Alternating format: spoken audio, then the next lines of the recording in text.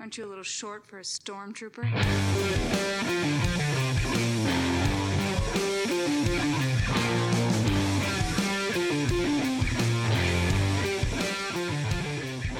What's up, nerds? Welcome to another huge episode of the Multiverse Report, because tonight we are recapping Star Wars Celebration 2023 from Naboo to Tatooine and everywhere in between.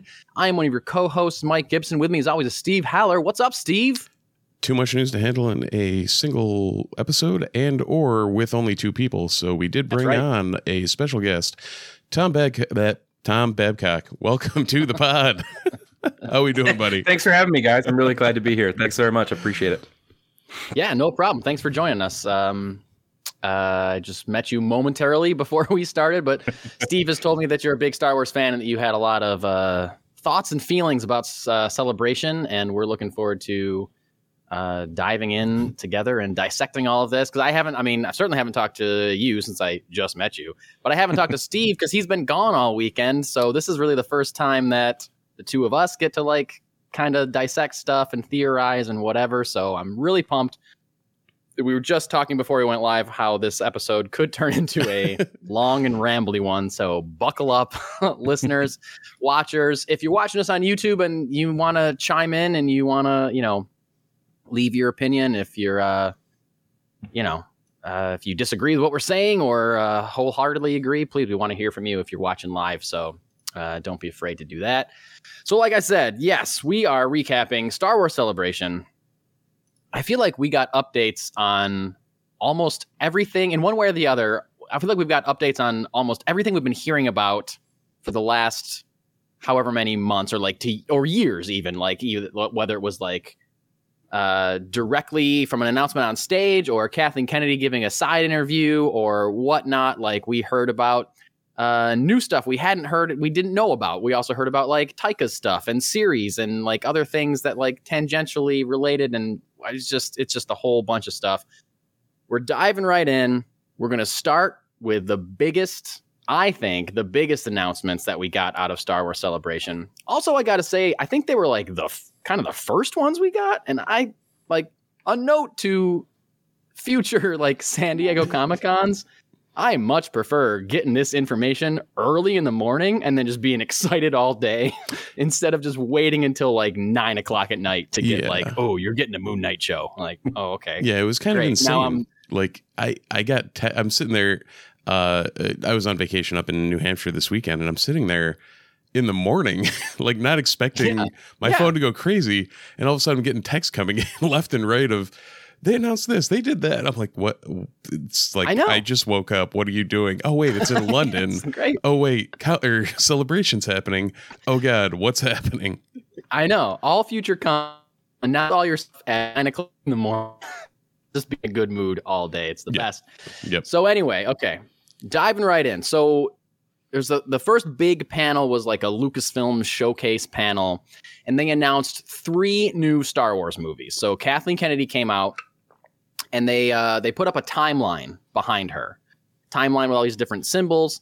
The timeline started as things that we've mostly recognized, at least. If we hadn't heard them described this way before, we at least knew what they were talking about. The Old Republic, the High Republic, Fall of the Jedi, referring to the prequels, Reign of the Empire, between the prequels and the original trilogy, Age of Rebellion, original trilogy, New Republic, between that and the sequels, and then Rise of the First Order, which is the sequels. And so far, that's the furthest that we had seen, Old Republic being the earliest we had seen. And then she said something about how George Lucas always wanted Star Wars to be told over multiple timelines, and we are going to be continuing that. And behind her, when she said that, the timeline expanded, and at the far early end of the timeline, a symbol for Dawn of the Jedi appeared, and on the future end of the timeline, a symbol for New Jedi Order appeared, and the audience lost their minds. So then they said, we have 3 new movies we're going to announce. And they brought out 3 directors, and we're going to kind of go one by one here. The first director they brought out. Before we get to that, go ahead. Tom is a student of the old expanded universe, much like myself. Oh, great. Perfect. Because Yeah, I am not at all. we lose Mike on the old EU stuff. Yeah. But when they expanded that, those are two names we've heard before. Dawn of the Jedi is like they did a whole Dawn of the Jedi series in comics, and they even wrote a book, I believe. I think there was at least one. Yeah. On the Dawn of the Jedi era, which intriguing in that own right. But then New Jedi Order, when I heard that, there was a twang of mild regret that they're using that name, but also hope that they can do it remote justice. So for some Moldy Crow vibes. Yeah. You know what I mean? I had some kind of concern. Yep. So the New Jedi So Order. why is that the New Jedi Order? Is that something that was like bad, like a book that was not great? No, it was actually so the New Jedi Order was a massive, like, and when I say massive, it was like 40 different pieces, be it novels or whatever, and other tie-ins of actually I think it was like at least 23 full-length novels. Of this era. Oh, wow. That's way more than I thought you were going to say. Like Luke has formed his academy and is training new Jedi, and so it's post Return of the Jedi. It's not as far Return of the Jedi as we're talking about now. Okay. Right.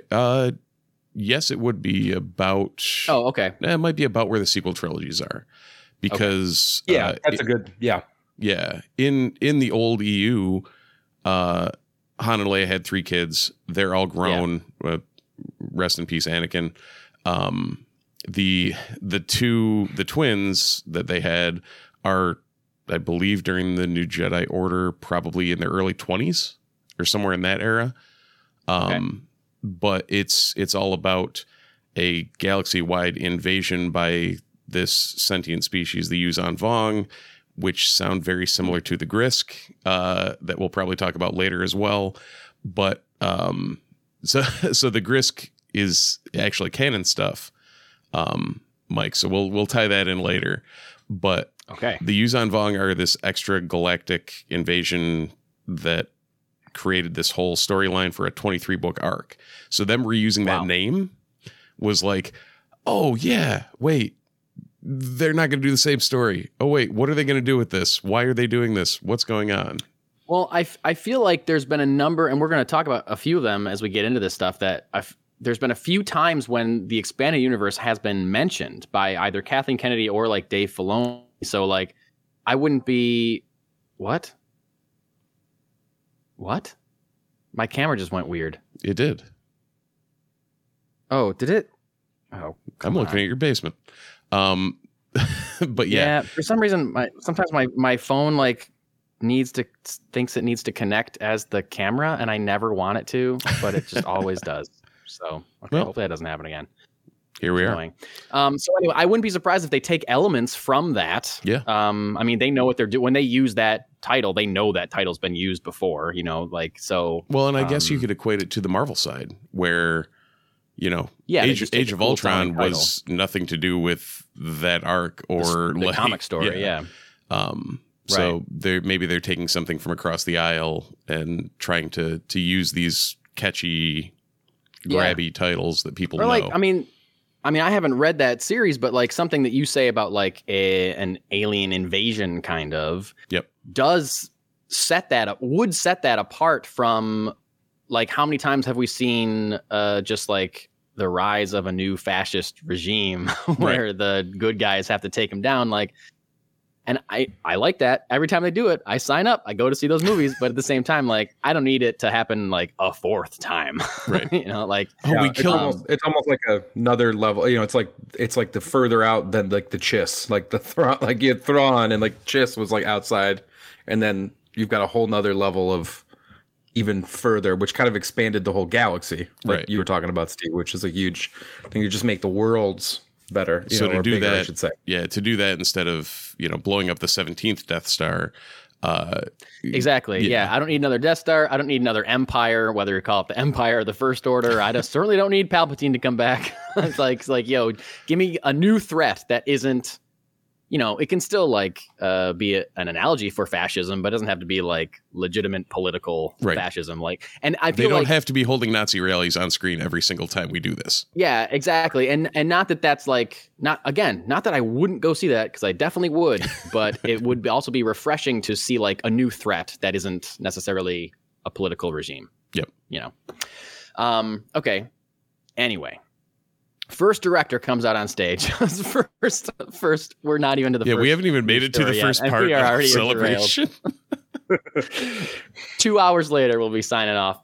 Anyway, James Mangold is announced as the first director, and this is something we had not heard about at all. No rumors, no nothing. And you know what? When I think about this, Steve, he should have been somebody on our radar, because he's already working with Lucasfilm. Yep. He's directing the new Indiana Jones movie. Like, he should have been someone on the radar. I feel like because the reason that I did not think about him as a possible director for a Star Wars film is because he was just announced as directing a Swamp Thing movie for DC. So I thought, that's going to be what occupies his time for the foreseeable future. He's not going to be doing anything else. He certainly, after Indiana Jones, Swamp Thing is going to be the next thing that he does. Right.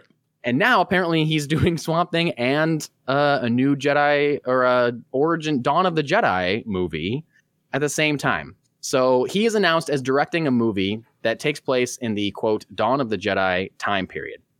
It's going to deal with the origins of the Jedi Order. It's going to take place 25,000 years before anything that we've seen before, which is wild to me. This also marks the first canon pre-Yoda thing that's happened. Yes, That's a great way to put it. First thing that happened without Yoda being born. It's been described as a biblical epic, and he gave an interview. James Mangold gave an interview saying, "It's a chance to tell the entire story of its own, the birth of the Force. When I first talked to Kathleen Kennedy about it, I just said, I see this opening to make a kind of Ben-Hur or the Ten Commandments about the birth of the Force. The Force has become a religious legend that spans through all these movies, but where did it come from? How was it found? Who found it? Who was the first Jedi?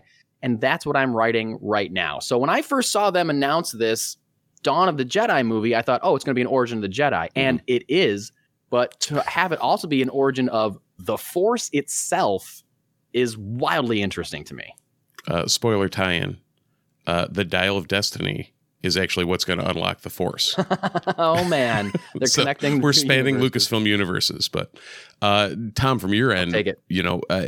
What are your thoughts on this one? Because I know it's something outside of anything we've seen before. Because even the old Dawn of the Jedi was what Mike was describing of like the start of the order Jedi itself, like order back in the day. Yeah, I think there's a couple cool things about this. I think the first thing is like, how are you going to portray the start of the Force? Yes. As the idea of this energy field that surrounds us, binds us, binds the galaxy together. This idea of how is this going to manifest itself? I mean, are we going to talk about a world where there's no such thing as midi-chlorians, and then all of a sudden there's some kind of spontaneous creation? Then the other thing that interesting to me, at least as a starting point, is when you talk about that far in the past, are we talking about, and again, this is because it's all brand new, are we talking about, does hyperspace travel exist? Are we talking, technologically speaking, are we talking about, is this literally there's a planet that the Force exists on, and then it slowly spreads through hyperspace travel? So we can, I can say, knowing the High Republic stuff, this will be pre-hyperspace travel, because even in the High Republic, they're barely discovering these hyperspace lanes. So I did not know that. And that makes me incredibly excited to see it. Like, so this potentially could be a Star Wars movie, the first Star Wars movie that takes place entirely on one planet, which I think would be incredible. Like you said, Tom, like does it only exist on one planet and then spread, or is it a thing that just is always there and just no one's tried to tap into it before, or it gets accidentally accessed somehow? Like, regardless of how they do it, I think it's an incredibly ambitious and wildly interesting thing to do. But, like with any Star Wars storytelling, I feel like you run the risk of alienating half of your fan base if you don't do it, quote unquote, the right way, as Star Wars fans are famous for debating anything that gets done in the Star Wars timeline now. But yeah, the fact that it is so set so far in the past, it's not even like 100 years, it's 25,000 years. I can certainly see the appeal for a writer-director, someone like James Mangold. He can literally do almost anything that he wants and not have it affect any part of canon. I mean, he just has we know that the Jedi have to exist at the end of his movie and the Force has to exist at the end of his movie. That's it. So there's pretty no blank slate on that end. Yeah. I think the other thing too is you hear him talk about it, being this kind of biblical epic or this Ben-Hur thing. One of the things that pops into my mind, I think, I also saw this when you think of the Knights of the Old Republic, the videos or the YouTube videos they had, the trailers. Are we going to have some kind of like a kind of a play on something from the Bible, like a Cain and Abel thing? Or are we going to have two brothers who, discover this? Is this going to, it's going to kind of be, like you said, there's so many directions and there's so much open space to kind of build in. Yeah, I mean, if they're really going to lean into like a religion angle, is there going to be like a Christ-like figure that first accesses the Force and, develops these followers or people that don't believe, and he's got to like convert people or whatever? And will that person be like, how much of a Jesus analogy is this going to be? Like, it could be full on Christianity, but I mean, George Lucas always talked about the Force being like an amalgamation of a bunch of different religions, so I can't see them going like maybe that direct, but I can certainly see them having like a martyr as the the main character, maybe. Right. Yeah, I think this is where too, Steve, you would be familiar with too, like like the wills, the idea of the wills, which has been kind of teased in things like Clone Wars and Rebels. Maybe this is where they make their first appearance into the galaxy. Right. Sure.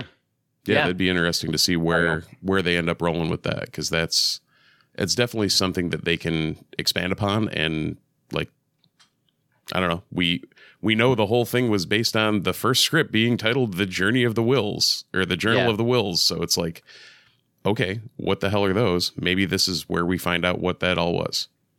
So it would also be cool if, like, I like the movie Solo quite a bit. We've talked about it in this podcast before, but a lot of people that don't like it, and I certainly see it as this too. Like, I see its faults for sure, but like, people say like it was just like checking boxes of like how to make a Han Solo. Like, this is how he gets his gun, and this is how he gets his ship, and this is how he gets his best friend, and this is how he gets Lando. Like, all these are like, check, and how he gets his name. Yeah, exactly. I mean, there's a way to do it that you could make this movie like that, but like, it would kind of be cool if, yes, this is the origin of the Force, but like, there's still no lightsabers in this movie. Like, there's no, it's not necessarily like, I have the Force and what's this mysterious crystal? Like, you don't have to do that. Mm-hmm. You want to make a sequel, then you save the lightsabers for part 2 or whatever. We need something between Tuk Tuk discovering the Force, like, smashing rocks to make fire, and like full blown lightsaber combat. Exactly. Yeah, for sure. Especially if the technology is going so far back. Yeah, like you're talking about with the no hyperspace. I mean, maybe it's between two planets. Or, there's a lot of like when you have like with Mandalore and the moons or different planet. Yavin maybe is another one that has a lot of Jedi. Oh yeah, the Massassi and that whole thing. Yeah, that's true. Man, though, I did not think until I miss Exar Kun. Tom, until you said that, I had not thought about the technology angle, because like, more or less in every Star Wars movie, the technology is relatively the same. Like, there's like some advances here or there, but like 25,000 years in the past, like maybe there's not even space travel at all. Like, what if it really is only on one planet because they don't have a way to get off that planet? Like, that would be wild and incredibly interesting to me. And it would certainly be unlike any Star Wars movie we've seen before, which I find to be very exciting. Amazing. So, all right, the second director they brought out on stage, and this was something that was. Are you laughing because we're just on like the second point? I just looked at our time chart already, and we're at 20 minutes on 20 minutes. The first movie. Here we go. Not even done. Some of the later ones we might be able to breeze. Yeah. When we get to the series, we might be able to breeze through some of the other ones. But like I said, these are like these are the meat. Yeah, these are the big ones. Okay, Dave Filoni. Ever heard of him? Showrunner, co-creator of the Clone Wars, co-creator of Mandalorian. If you don't know this guy's name, then you haven't been paying attention to the credits on any of the Star Wars stuff you've been watching for the last 5 years at least or more. If you see someone in a cowboy hat at Celebration, that will be Dave Filoni. Or a tribute to Dave Filoni. Yeah. Big fan of wolves. Big fan of wolves. Uh-huh. Yeah, that's true. Dave Filoni is now getting to direct his own movie. He's going to direct a film that is going to serve as the culmination of The Mandalorian and other Disney Plus shows. The term Mandoverse was used to describe these shows. I'm not sure that I'm wild about that. Don't like the term, like the concept. What's that? Don't like the term, like the concept. Yeah.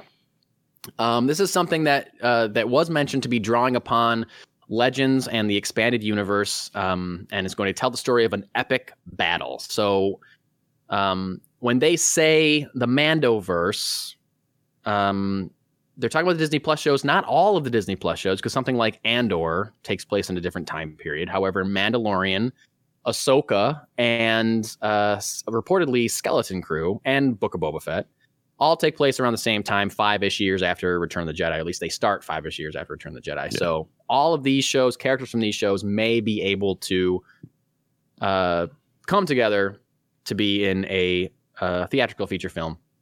I think it'll be really great to see Mandalorian, Din Djarin in a film. I think that'll be super cool. About this movie, Dave Filoni said, on a base level, I would just say the coming conflict, the growing idea that the Empire wasn't as defeated as a lot of people want to believe, and that the remnant is out there. We saw that from the very beginning with Mandalorian and the character of Gideon, what he was plotting.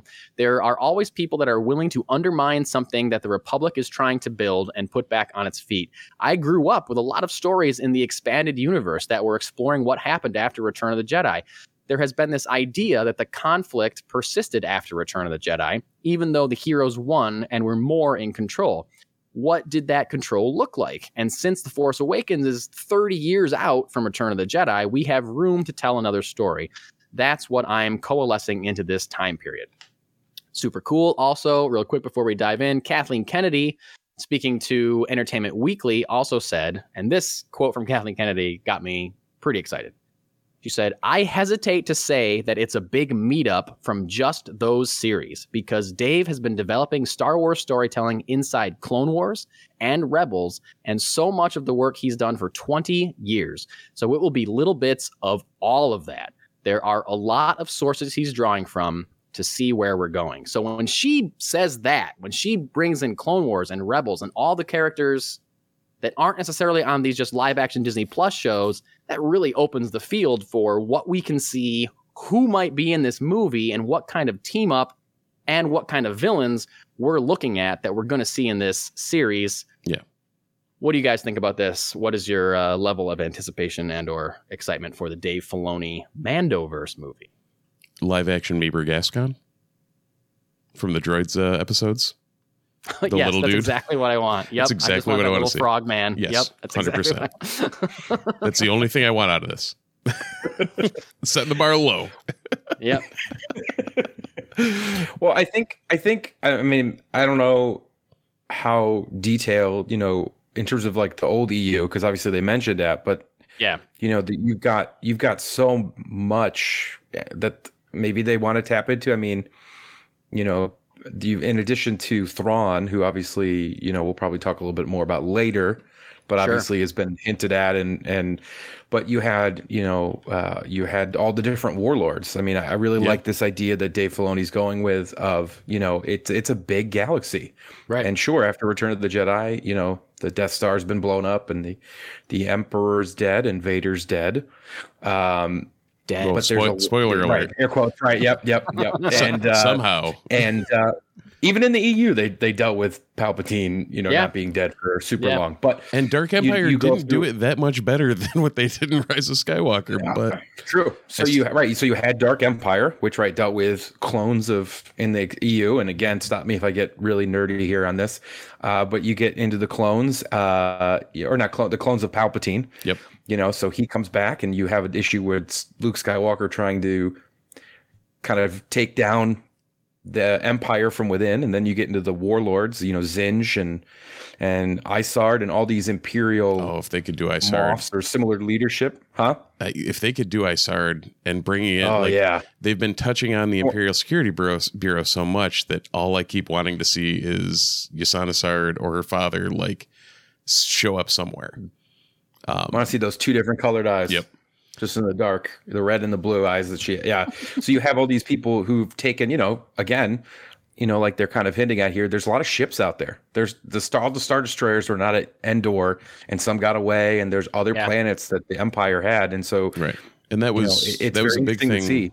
Big thing, Mike, from the old EU was, I believe there were 7 Super Star Destroyers, and whichever Grand Admirals had control of those Super Star Destroyers basically became warlords. Sure. Okay. And that's kind of what we're seeing, not in that vein, but we're seeing the whole Gideon pockets of survival of the Empire.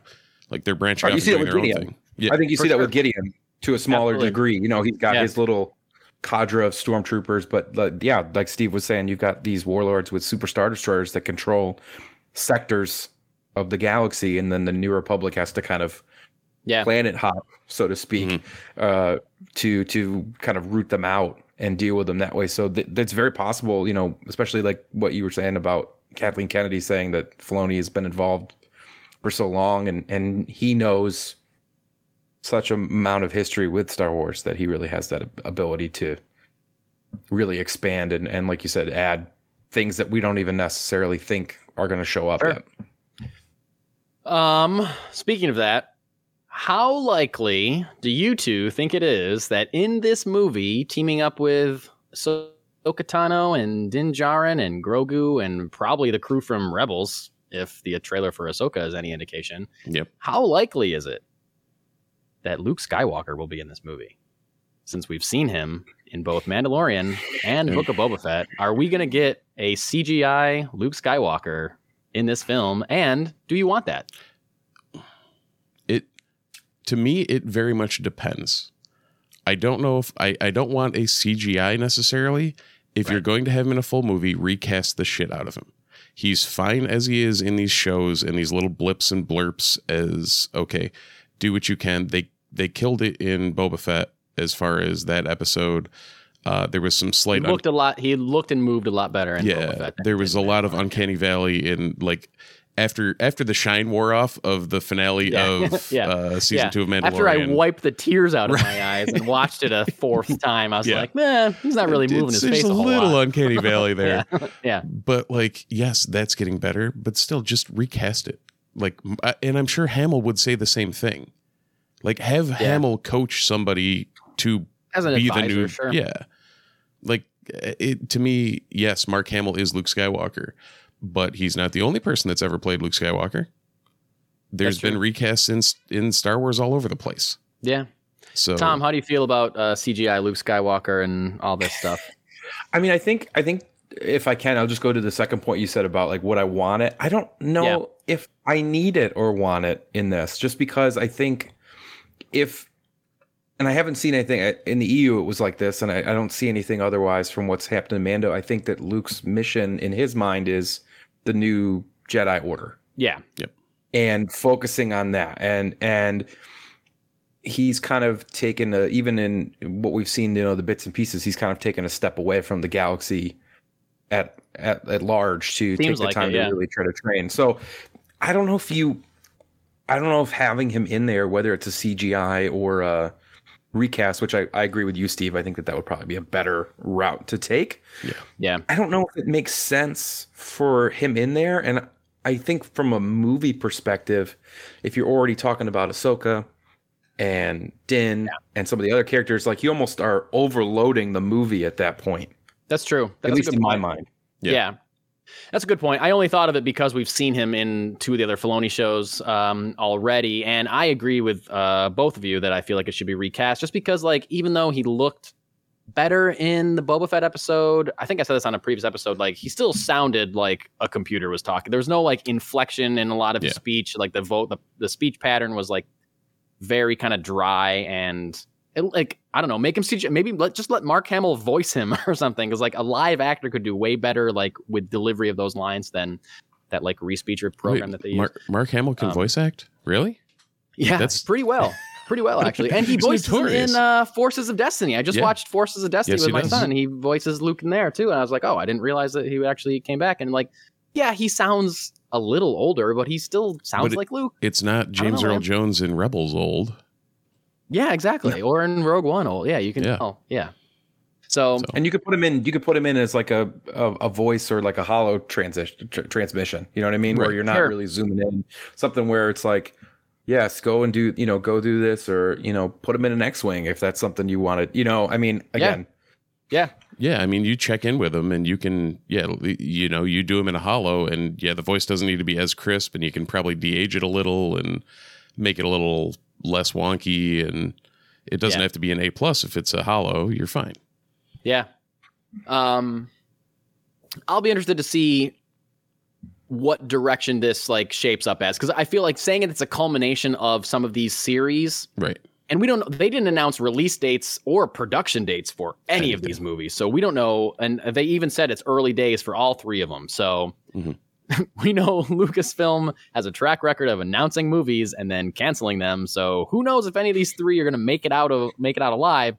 And also, just the fact that we haven't seen the end of Mandalorian season 3 or season 4, or we haven't seen Ahsoka yet. Like, we don't know how those series end or shows end. Maybe Thrawn is going to be the big bad of this movie. Maybe he dies at the end of Ahsoka and they're going to set up somebody else for the big bad of the series, like this movie. Who knows? I'll be interested to see what we can possibly glean for the plot of this movie based on how these series end. And for the record, I think Tom's with me in, if Thrawn dies at the end of Ahsoka, I'm losing faith in a lot of things. Because that is too good of a character to just throw out with the bathwater. Yeah. Well, I think too, the interesting thing too is if they, it makes me hopeful because it's Dave Filoni who's doing this. You talk about, Mike, you were talking about how we haven't even started Ahsoka. Right. It makes me hopefully, and I'm trying to be, I really hope that they've already figured out how all these other series ends and they already have a plan. Right.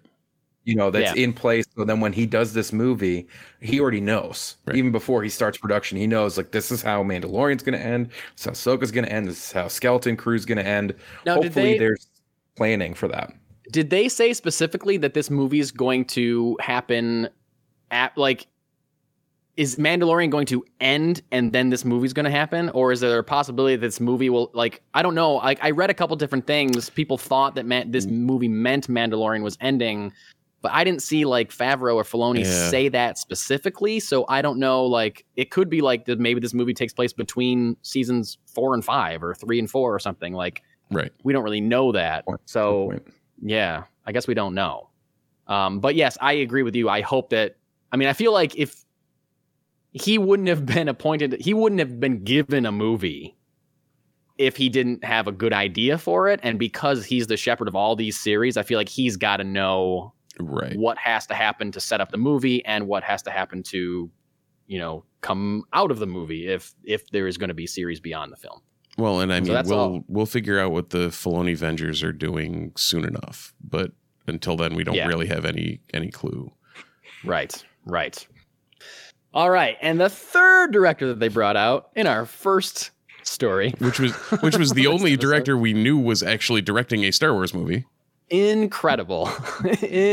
We've heard all these people coming and going, all these rumors about everything else. One of the 3 people we knew that was directing is still directing, still came out on stage. Sharmeen Obaid-Chinoy was directing a movie that was going to be written by Damon Lindelof and Justin Britt Gibson, but they left the project. Now it's being written by Peaky Blinders guy, whose name I don't remember. Same. However, she came out on stage And it was announced that she will direct a film set in the new Jedi Order time period. Now, this is further along the time period than anything that we've seen, taking place 15 years after the Rise of Skywalker. So 15 years after the events of the sequel trilogy. It's going to focus on the rebuilding of the Jedi Order. And she said, I think that's the heart of Star Wars, meaning the Jedi. And that's why I'm attracted to the promise of a new Jedi Order. And then the host said, who's going to be rebuilding this Jedi Order? And she goes, I can do more than tell you. And she turned and she said, come on out. And who walked out on stage? Daisy Ridley, confirmed to be returning as Rey. She's going to be playing Rey 15 years later, obviously, as a Jedi Master, establishing a new Jedi Order. She was not announced as being at Star Wars Celebration, so fans lost their minds when she walked out because she wasn't supposed to be there. She said, my heart is pounding. I'm very thrilled to be continuing in this journey.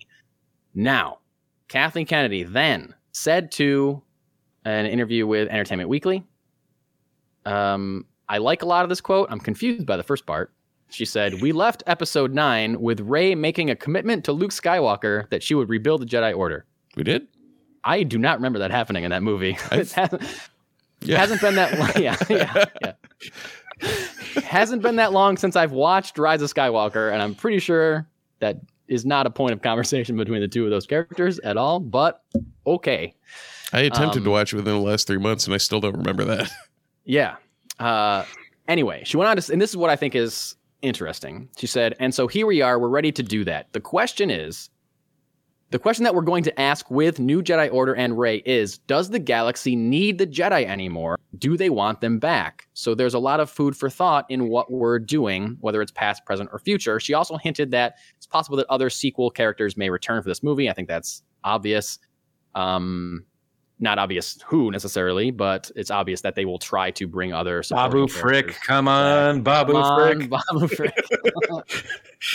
So, all right, I think the question of does the galaxy need a new Jedi Order is very interesting, and I hope in this movie is examined why she's starting up a new Jedi Order. Is it just because she thinks she owes it to Luke? Is there like another reason? Does she believe the Jedi need, like, I need to know, I need there to be a why as her driving motivation, I think. Now, okay, let's dive into this because I feel like from what I've heard, the three of us are uneven on our opinions on the sequel trilogy. I tend to enjoy them, although I realize that Rise of Skywalker, not a great movie. I tend to enjoy the sequel trilogy more than most people that I talk to in general. Steve, I think you're a little split on it. From what Steve has told me, Tom, about you, you seem to be a little negative on the sequel trilogy, as many Star Wars fans are. So, yeah, so I think I split somewhere down the middle where I enjoy a lot of the characterizations. There you go. However, the rest of everything involved with it is a shit show. Okay. Just in the general structure and like 7 good, 8 I liked where it was going, 9 U-turn really threw the whole thing off for me. Sure. But I enjoy the characterizations and the characters and what could be. Yeah, I mean, I think we all share the same frustration as many Star Wars fans do. Like you were alluding to earlier, Tom, when you said you hope Filoni knows where it's going. The biggest frustration amongst any Star Wars fan with any of the sequel films is that they didn't have a plan from start to finish, and they just let directors do whatever, and that led to retcon after switching decision into trying to please everybody and not, I would have rather gone with like a specific vision and just said, who cares what everybody thinks, whatever. Anyway, I personally, I'm a big fan of the character of Rey. I'm wearing her on a t-shirt right now. Very happy to see her come back. I kind of expected that. We had heard that she was having lunch with Kathleen Kennedy at Lucasfilm, despite saying, oh, we didn't talk about Star Wars. Yeah, sure you didn't. So we kind of thought this might happen. I'm excited that she's coming back. I'm excited about a new Jedi Order. It makes sense that that's where they would pick up the story. I always want to know what happens next. Like, I want to continue the story. I like all the whole plugging that they're doing with like, this is what happens in between these two movies. This is what happens in between these two trilogies. Great. But I also want to know, I want to move further down the line. I'm excited to know what happens next because Star Wars is unique amongst many fandoms is that It's not based on source material. They're not adapting books. They're not adapting comic books. The movies are the canon. The movies are the source material. So we don't know what happens until the movies tell us, and whether or not we like that, that's whatever. And that's up to us. And right now now on either end of it, we're in, brave new territory here. Yes. So, new territory in the beginning, new territory in the end. So anyway, Tom, Steve, whoever, thoughts on this film, thoughts on Returning of Rey, thoughts on just sequelizing the sequel trilogy and what we're going to look at. What are we feeling about this? Fire away, boy. Steve, you go first. Okay. My personal thoughts, I like that they're going above and beyond the sequels and hopefully can wipe clean that mess. They did some things great. They did some things really poorly. And if they can just have a vision and continue to move forward 15 years beyond this and just go, then I'll be okay with it and I'll enjoy it. And I am glad they're revisiting, and also for the record, if John Boyega does not return, God damn it, they are missing this has to be Rey and Finn, It doesn't have to be. Okay. It would be cool if it was. It should be. And if they don't, it's their fault for alienating John Boyega. Yes, also true. Yeah. And for also creating a character, without getting into it, creating another love interest for the same character in one of the sequel trilogy movies. Right. Yeah. With Rose. Another mess. Boyega though, that could be too perfect to set up and go, and I don't know. Whatever. Here we are. Who knows? We'll see. We'll see if he comes back. I mean, I think that I putting aside sequel trilogy or Rey and just trying to focus on for me, because that's the best. I think the best way. I think this is a great idea of creating a, building the new Jedi Order. I think it's interesting what they said about, what Kathleen Kennedy was saying about people figuring out whether or not the Jedi have a place. For me, personally, I'm like, of course they do. It's Star Wars. Sure. I think that there's some interesting ground in there. I think, it'll be interesting to see. What I'm interested to see is at this point in the 15 years in the future, how built up is this new Jedi Order? Right. Yeah. Because that kind of makes the question, if it's two people, if it's Rey and, two other apprentices, then it's going to be a harder sell for me to be like, of course the galaxy doesn't care. There's only three people. They're on one planet at the same time. Of course nobody cares. We're but back if to it's Dawn of the Force. 200 people, right? If it's 200 people with lightsabers, okay, that's important. That's more prequel level of Jedi generals that can run a war or can lead troops and stuff like that. Or be throughout the galaxy to peacekeep or mediate or do whatever to go to that blockade on Naboo. The other thing is, Tom, through the EU, they touched on that a lot of, are the Jedi needed? As Luke was rebuilding the Order, that was a big thing that they went into. Yeah. And how the Jedi were going to exist and the new Jedi. And in the EU, it was, don't shun attachment. Don't shun emotion, just control it. Don't don't have the full dogma, just do what works. And it may be an expanding on that, or finding that happy medium, or for every Kip Duran who flies a sun crusher into a planet or a star, you have I guess the failed academy as it was. So I am. Sorry, go ahead, Tom. No, go ahead. I am interested to just piggybacking on both things that you guys just said. I'm interested to see, because it's 15 years after Rise of Skywalker. Yep. How, like you said, Tom, how far along is she into doing this? Has she just started to try to do it after 15 years? And if so, why'd she wait 15 years? And or has it just been hard because the galaxy doesn't think they need Jedi? And then maybe something comes along, a threat, like we talked about earlier, that proves that, okay, maybe we do need Jedi. And now maybe we are interested in what this woman said to us, 5 years ago when she tried to get us on board. So maybe it's a thing like that. I also want to know if it is her, if it is Finn, like who else might be there? How is it happening? Broom Boy. And are they it? Or I would like to what you were saying, Steve. I would like her to, although it is a new Jedi Order, not necessarily like be so strict to those ancient Jedi texts that caused the Jedi to not see the rise of Palpatine and to like fail.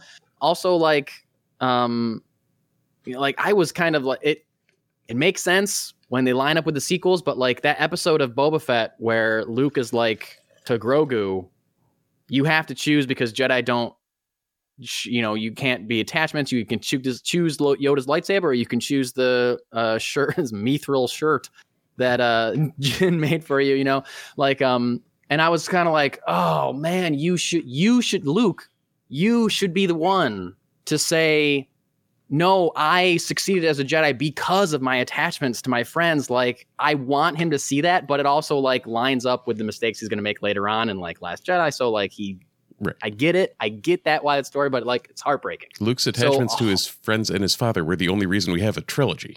Right. So I wanted him to learn from that, but also showing that he doesn't learn from that is what makes Last Jedi like flow into the timeline. Anyway, I don't want to get into that, but but I hope that Rey is, because she's seen the mistakes, because she has seen, and she also has read the ancient Jedi texts that they talk about in Last Jedi. She couldn't have, because Yoda decided to burn them sitting on a log. No, she has them at the end. She took them. Oh yeah. At the end of Last Jedi, they show that they're on the Falcon, and she's looking at them in Rise of Skywalker. It's how she knows where all this stuff from the Empire's happening. Somehow. That movie's bad. Somehow. Yeah. Recurring theme. Somehow. Yeah. I think the other thing that's cool too is if or interesting, at least for me, and I don't know what you guys thought, because I kicked this around too when I saw this, is at least for me personally, the term Jedi Master is kind of like that is not something that gets thrown around. So when they refer to her as a Jedi Master, and we talk about the 15-year period, one of the other things I add in is, and again, maybe they'll explain it early on, but at the end of the Rise of Skywalker, the way I see where she is, she's like a Jedi Knight at best. That was probably her knighting moment type thing. Yeah. Right. That was like kind of the moment of becoming a knight. So where does this ability, I mean, is there going to be a kind of another mentor figure, that is in the bridge, and that's where she becomes the master figure, because that's kind of a big thing to throw around. I mean, Luke doesn't even really refer to himself as a Jedi Master. Yeah, or he much later. Or Luke talks about like the hubris of the Jedi and his own hubris a lot in The Last Jedi, and maybe that's because he didn't have anyone that officially said, "Yeah, now you're a Jedi Master," and he took it upon himself, like, "Oh yeah, I'm a Jedi Master because I'm the only one that's left," or whatever. Like, I agree with what you're saying. I hope there is even like. I hope that, because this is what I wanted to happen in Rise of Skywalker, and it didn't. I wanted Force Jedi Luke Skywalker to be all over that movie, and he's in like one scene of that movie. Like, it made no sense to not have him be like all over the place, like teaching Rey and also tormenting Kylo Ren. Like, I would have loved that. So I think, like, why not have Force Ghost Luke, or anybody? Give me Force Ghost Luke and Yoda and Anakin and whoever else. Like, and if Leia. And Leia, and sure. Like if Rey she's already contacted all of these. We've seen her utilize the spirits of these Jedi. But I don't want Ahsoka to be dead. I know it's like so long. Of course, she's died. Like she doesn't live forever. Well, I mean, right? she literally heard her voice in Rise of Skywalker. She did hear her voice. Yeah. So she's dead. Anyway. I want, I would love that, like you said, Tom, like that, a bit of mentorship to somehow establish that she has earned the rank of master. So she feels qualified or is qualified. and isn't repeating the mistakes of the past again, like we've seen so many Jedi do in the past. So again, will be very interesting to see more as we hear more about all three of these movies. Moving on. So something else. This is a smaller thing, but in this interview with Entertainment Weekly, Kathleen Kennedy said that the opening crawl to Star Wars movies is coming back. It's been associated with obviously all of the saga movies, the Skywalker saga, the episode films, but was not in Rogue One, was not in Solo. And she told Entertainment Weekly the crawl is coming back. Then the interviewer asked her if it was going to only come back for the Rey movie, the New Jedi Order, because that is the most sequel-y. That's the thing. Like, they're not really calling this Episode 10. It's just like it's a sequel to this saga. I was going to ask you about that. I was going to ask you guys about that. Yeah, like what? It's weird. Why isn't it Episode 10? That was one of the things I didn't want to get into it, but now that you've brought why is it not Episode 10? Right. Well, here's what I think is really smart. I think it's smart that they announced one movie and not a trilogy. Yeah. You know what? They didn't say we're making episodes 10, 11, and 12. Because if they did, that's expectation city. Mm-hmm. And that's like, right. And I think because they put that to bed, they don't and I think the best thing that this movie, the Rey New Jedi Order movie has going for it is that it is hopefully, for the most part, done with the baggage and all of our childhood expectations that come with us watching a sequel to 1977 Star Wars: A New Hope. You know what I mean? And although this is a sequel to that technically, I hope that they're yep, Skywalker saga, Vader, all that stuff, that's in the past and it's done. This is a new thing. Right. So maybe it will. I don't know. Who knows? Like they said, it's early days. If they're you know what, this is good enough, let's call it Episode 10. I still think they should have gone full legacy and gone 100 years into the future, Cade Skywalker, that whole thing. I don't know. I'd assume you never read those comics, Mike. I've heard the name Cade, but I haven't read the books. So they literally took the timeline 100 years into the future. There is the Sith are back in force. The Fells, Baron Fell, and have created a new empire that's actually the good guys. The last remaining Skywalker is this Cade Skywalker, who's a drunken mercenary bounty hunter. Awesome. That is just doesn't want to assume the mantle of his name. Yeah, sure. And it's a good series. If you ever see the trades, I may have them sitting around, but they're, put it on the stack of things to read because they're good. Yeah. Actually, Sounds John good. Ostrander is who wrote it. So amazing. Yeah. Even better. Who also wrote, I just noticed, that's what made me partially think about it, Dawn of the Jedi, the book that I was talking about. Yeah. That was written by, I guess one of the short stories that's tied into it is written by Ostrander as well. Oh, wow. Cool. So he's all over the Wow, place. that's amazing. Awesome. And a huge Star Wars So what do you guys think about the crawl coming back for these movies? Because it's so, I really liked how they did it in Solo. There was a little bit of here's what we're talking about text and the blue long time ago text. Yep. And that was it. Rogue One, it was all right. A font for Rogue One was a little weird, but I don't know. I liked how they did it in Solo more than I liked that they did it in Rogue One, but I also liked that they were separating it from the saga movies, but also now there's maybe not going to be any more saga movies. So I don't want to never see that crawl again, ever. So I like that. But what do you guys think about the crawl coming back for non-saga movie? I think, yeah, I'm kind of torn about it too. I saw Steve, you're kind of I don't necessarily need it. I'm wondering if the reason that she brought it up is now that we're talking about such vast, at least with the Mangold film, such vast time jumps, right? That maybe you need a crawl for something like that. I think people, maybe the thought is, stuff that's around the the Skywalker saga, we don't need a crawl for because we kind of know what's going on. Yeah. And we don't need to, and so when you had with Rogue One, you would get the name of the planet kind of would pop up, or something like that. You'd get like just that little like, okay, so we're here.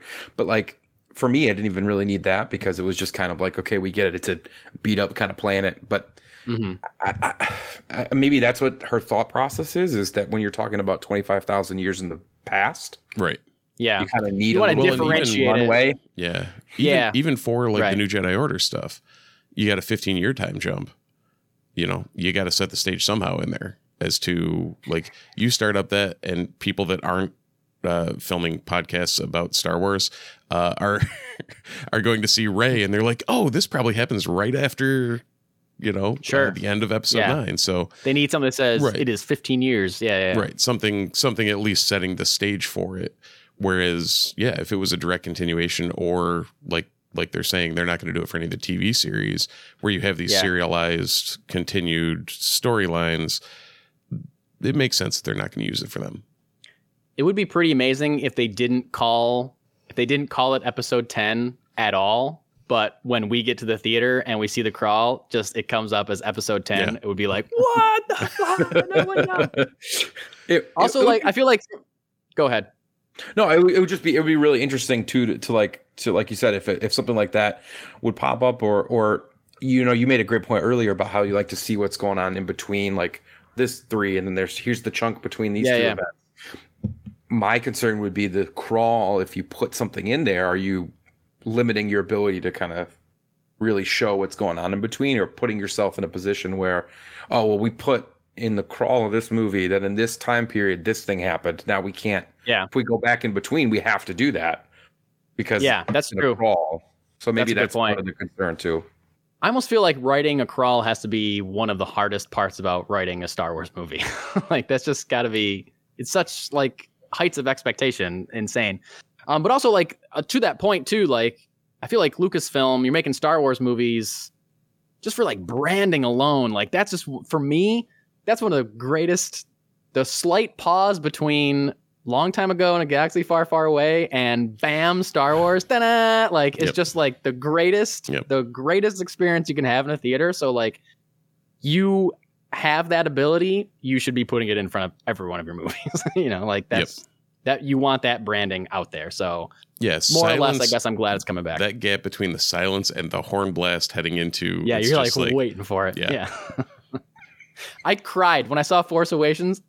I cried when that happened. I was just like, I haven't seen this in so long, and it feels like Star Wars again. Oh my god, it is real. It is real. Yeah. So we got a slight update on the Taika Waititi film. Nothing really new. Nothing was announced. He didn't come out on stage or anything. But she did say, this is Kathleen Kennedy did say, Taika is working away. He's writing the script himself. He doesn't really want to bring others into that process, and I don't blame him. He has a very, very unique voice, so we want to protect that, and that's what he's doing. But we're going to make that one day. So this is still happening, but it's not greenlit. It's not in active development.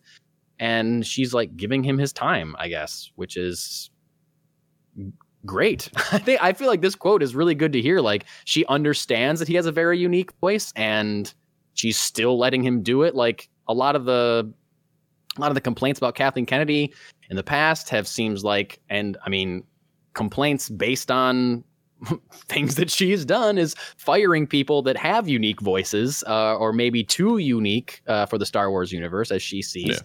So the fact that she's still letting a risk taker like Taika Waititi write his own script, I feel like that's encouraging that we will actually see this one day. What do you guys think? I don't know if I want to. Whoa.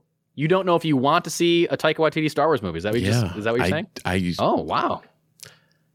It's like Thor Love and Thunder runoff? I think it might be. And it's just like, I love Taika's independent stuff. And, Our Flag is Death, great. What We Do in the Shadows, great. Jojo Rabbit, absolutely freaking A+. Yeah. Thor Love and Thunder, like when he has to work in a sandbox or not in his own sandbox, I get worried. This quote helps me slightly, but I just don't know if his voice fits what my brain says Star Wars is. And that's interesting. That has ebbed and over the course of this pod, that has ebbed and flowed numerous times when it was Sure, announced, yeah. I was pumped, and then I was like, Yeah. and then I was great, like back on top, and then here I am again. Right. So Yeah. I don't know. Tom, thoughts? Yeah, I mean, I'm kind of. It's funny. I'm kind of with you as well in the sense of like I. It's not that I don't want to see what direction. I guess it's so early, and not just with like his movies, with all these there's all these other kind of like, oh, we're gonna do this movie, and then it kind of goes away, and then we're gonna do this, and I guess I'm just kind of like, I want it to be good. Obviously, anything Star Wars, I want it to be good, and I think Sure. there is a unique perspective for him, but I just don't know. It's hard to for me. It's hard to read into that quote and be excited because it's good that he's getting the time, but I don't know. Like, is that time? Yeah. Like, when's the runway for that? Is that 5 years from now? Is it 2 years from now? Is it 10 years from? Right. You know, it's kind of one of those like, I want to get excited, but how long? Exactly. Okay. Yeah. Yeah. If you just keep talking about it over and over again, like I'm gonna start to be like, well, we're never gonna get there. So Yeah. How long until we see this movie or until it gets canceled? Like Right. one of those two things. I want to be excited. I don't want to be let down. Well, I think Um, that may be part of it too. Is we've heard about this for how many years now? A long time. Yeah. So Yeah. it's like the burn. There's a difference between a slow burn and just like a smoldering pile of ash. Yeah. And I think it also. Sorry. I was just going to say, I think we're there at this point for me. Of like, Okay. okay, I think it's it- just there. We're hearing about it again, and again. Yeah, I think it really depends. I mean, and we're about to talk real quick about the Ryan Johnson trilogy with Kathleen Kennedy also mentioned, and she's mentioned before, there's no real new update there, just kind of reiterating the same thing that she has said. But like, I think both of these, the Taika Waititi and the Ryan Johnson, I think depend heavily on what they're about Yes. and what they're focusing on, because we don't know anything about that. Like, I don't want Taika Waititi to make, I don't know, a Luke Skywalker movie, or I don't want Right. Taika Waititi to make Andor season 2. You know what I mean? Like, I want Taika Waititi to do a completely original, out of the box thing that I never knew that I wanted, which he is capable of. And I know that because of a movie like Thor Ragnarok, I did not think Right. was possible. And then he knocks us out of the park. So I think that's the same. I think that's true of that. And I think it's the same with Ryan Johnson. And Kathleen Kennedy said this quote about the Ryan Johnson trilogy, which was announced like before The Last Jedi came out even. And then that movie got such a 50, like it almost an exact, some people love that movie. Some people hate that movie. That they started, kind of pushing it to the side, pushing the news of his trilogy to the side. But they gave him his own trilogy initially because they loved working with him, and he had no problems on set. There was no delays. It was like the easiest Lucasfilm production in a long time. But anyway, this keeps coming back. It keeps coming up. And so she said this. She said, Ryan and I talk all the time. He is unbelievably busy, so we're not actively involved in anything at the moment because he's doing another one of those Glass Onion movies, and then God knows what else. But he really wants to step back into the space. It's a big commitment of time, so that's really on him. At the end of that quote, saying it's really on him kind of makes it seem like she's like, yeah, we'll work with him, but he's doing other stuff. And he is. He's got like a series on Peacock. Right. He's got these Knives Out movies that he's working on. So again, that's not really like a big update. She said that a couple different times in the last 6 months, but Right, and I guess it's cool that she's still saying that they are still talking. She's like, yeah, it's possible, but Right. It's timing. It's all timing. But at the same time, like Tom said a minute ago, like it's all about what it's about. Like, what are we? Yeah, exactly. What are we in for this? If it's him trying to write the main, like if he's trying to fill gaps in between in the New Republic era, not interested. Yeah. If he's doing his own thing, much like Taika, if he's doing his Yes. own thing off in some corner, then yeah, like I loved Glass Onion and Knives Out. Yeah. And if he can I take agree. that sort of like his voice for that and Last Jedi and put them in some place where it's not going to cause Lucasfilm a bunch of heartache and fans a bunch of uproar, then I'd love to see it.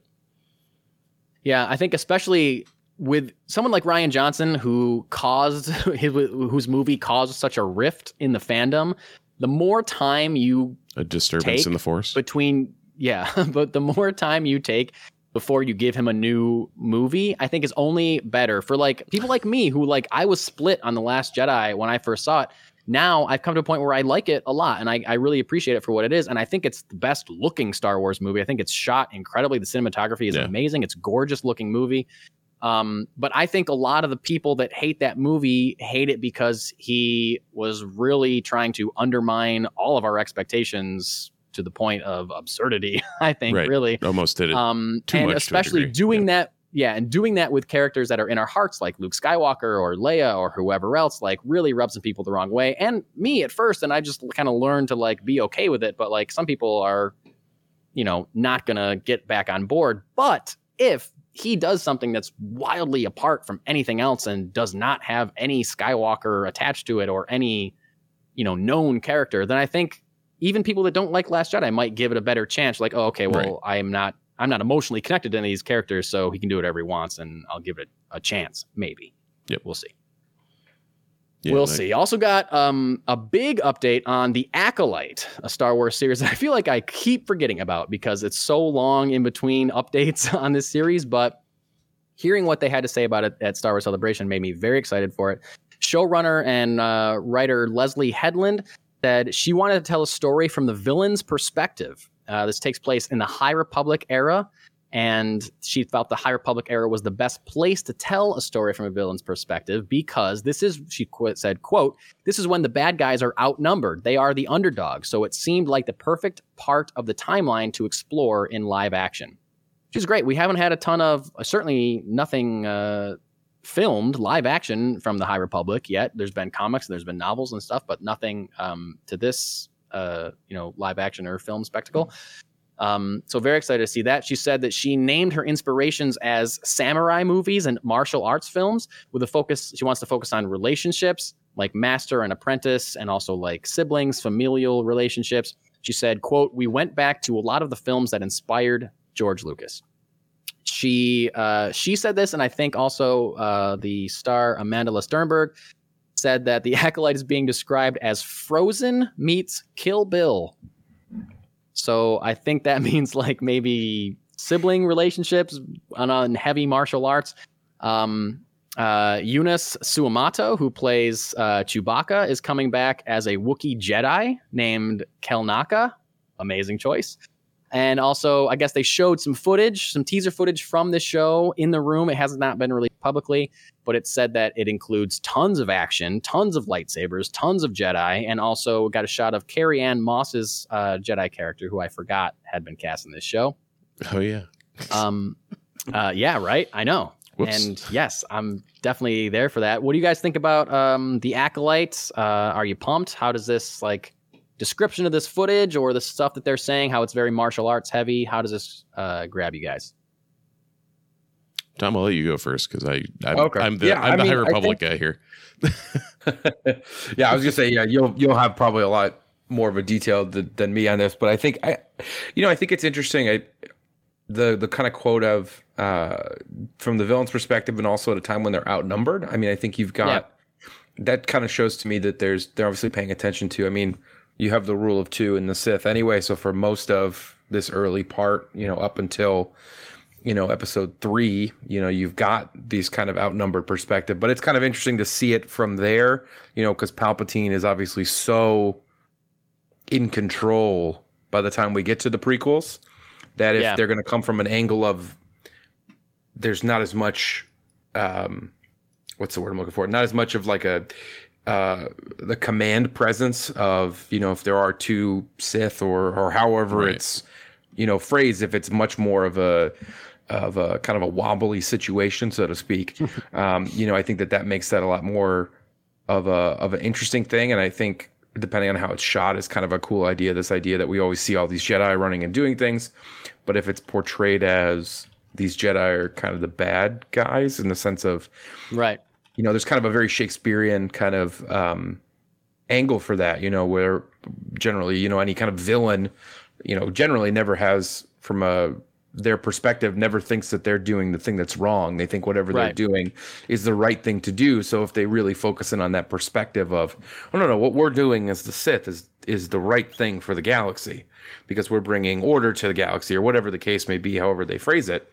I think that would be a really interesting perspective and would give a new angle to the dark side of the Force. So you're right. It would be great if this show makes us rethink like Sith characters or bad guy characters like throughout the rest of the prequels, original trilogy, and sequel films. Like that, if they could do something that makes it be like, oh, well, I totally kind of understand why Palpatine would want to do this or whatever. Like that would be wild if they could. Yeah, if it gets you more like along the lines of, as opposed to, you know, your Vader, your Palpatine, your Mauls, if you're getting a perspective of more of like a Dooku kind of perspective of like, oh, like, okay, so they're doing this because there's, you know, with Dooku, it's like, well, I'm trying to find another path to combat in his case, the corruptness of the Old Republic. Right. And if you see in this new series, oh no, we're doing this because there's a good intention in the background. That's kind of a nice way to have another dark side Force user. It'll be intriguing too, because after hearing you guys go all back and forth, to let you know, through all of part 1 of the High Republic, there are no dark side Force users. Oh, the enemies through part 1 and part 2, I'm starting to work on at present. The enemies they're known as the Nile, but they're like space marauder. Really, actually, one of the coolest enemies I've seen in Star Wars. But they're starting to. I think there's some things on the fringes and starting to come into part 2 of some sort of dark Force users. But and of course the Acolyte seems to be fitting in that era.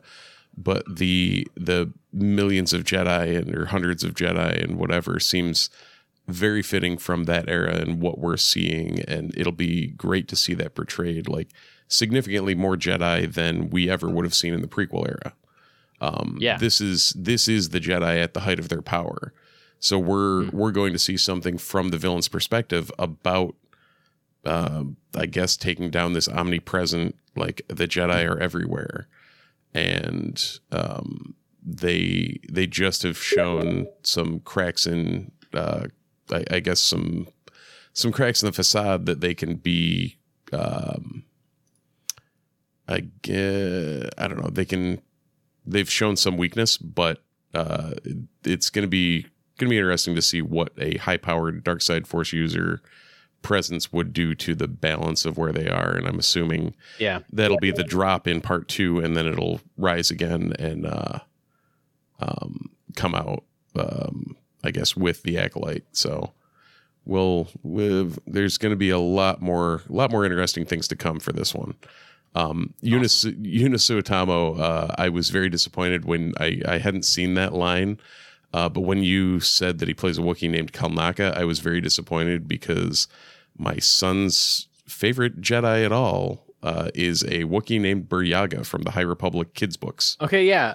Thank you. I was going to ask because I knew there was a Wookiee Jedi in the High Republic, and it's not the same one. It's a different one. It's Buryaga, who he's like the focus for all of these High Republic kids books. Which, Tom, if you haven't read those, if nothing else, Gid'll like them. So enjoy. Okay, yeah, I'll have to jump on those. I haven't. We were talking before we started. I haven't really gotten into the High Republic. Yeah, me either. Stuff after the first book, I kind of disappeared. From it. There's a lot to keep up on. I'll keep up on all around. So yeah, I'm excited for that. It seems like it's going to be very action heavy and like martial artsy. So like that'll be cool because we haven't seen. I mean, we see lightsaber fights all the time, but like specifically like a martial arts inspired Star Wars, I think will be very interesting. Oh yeah. I also got an update on Andor. The cast: Tony Gilroy, Diego Luna, and the whole cast of Andor Season 1 came out on stage, talked about production of Andor Season 2. Tony Gilroy said he's predicting an August 2024 release date, so I have to wait over a year for Season 2 of Andor, which is just heartbreaking. But, take your time to make it as good as you need to get it. Right. Gilroy said, quote, "We're going as fast as we can to come back with the second half and finish it off proudly. We want to make you proud of us." They showed a short teaser in the room. Nothing that's been made public. But Tom, I know Steve and I talk about Andor a lot, and we love it so much. What were your thoughts on Season 1 of Andor, and are you excited for Season 2? Yeah, I mean, it was very, I enjoyed it. I think I probably didn't enjoy it as much as like, I know a lot of people like loved it. Yeah, And I definitely enjoyed it. I liked it. It just wasn't one. Yeah, Steve's like raising his hand.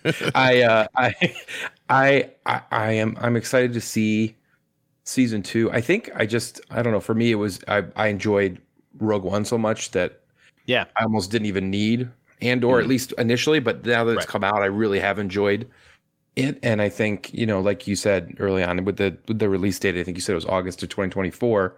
You take your time to get it right.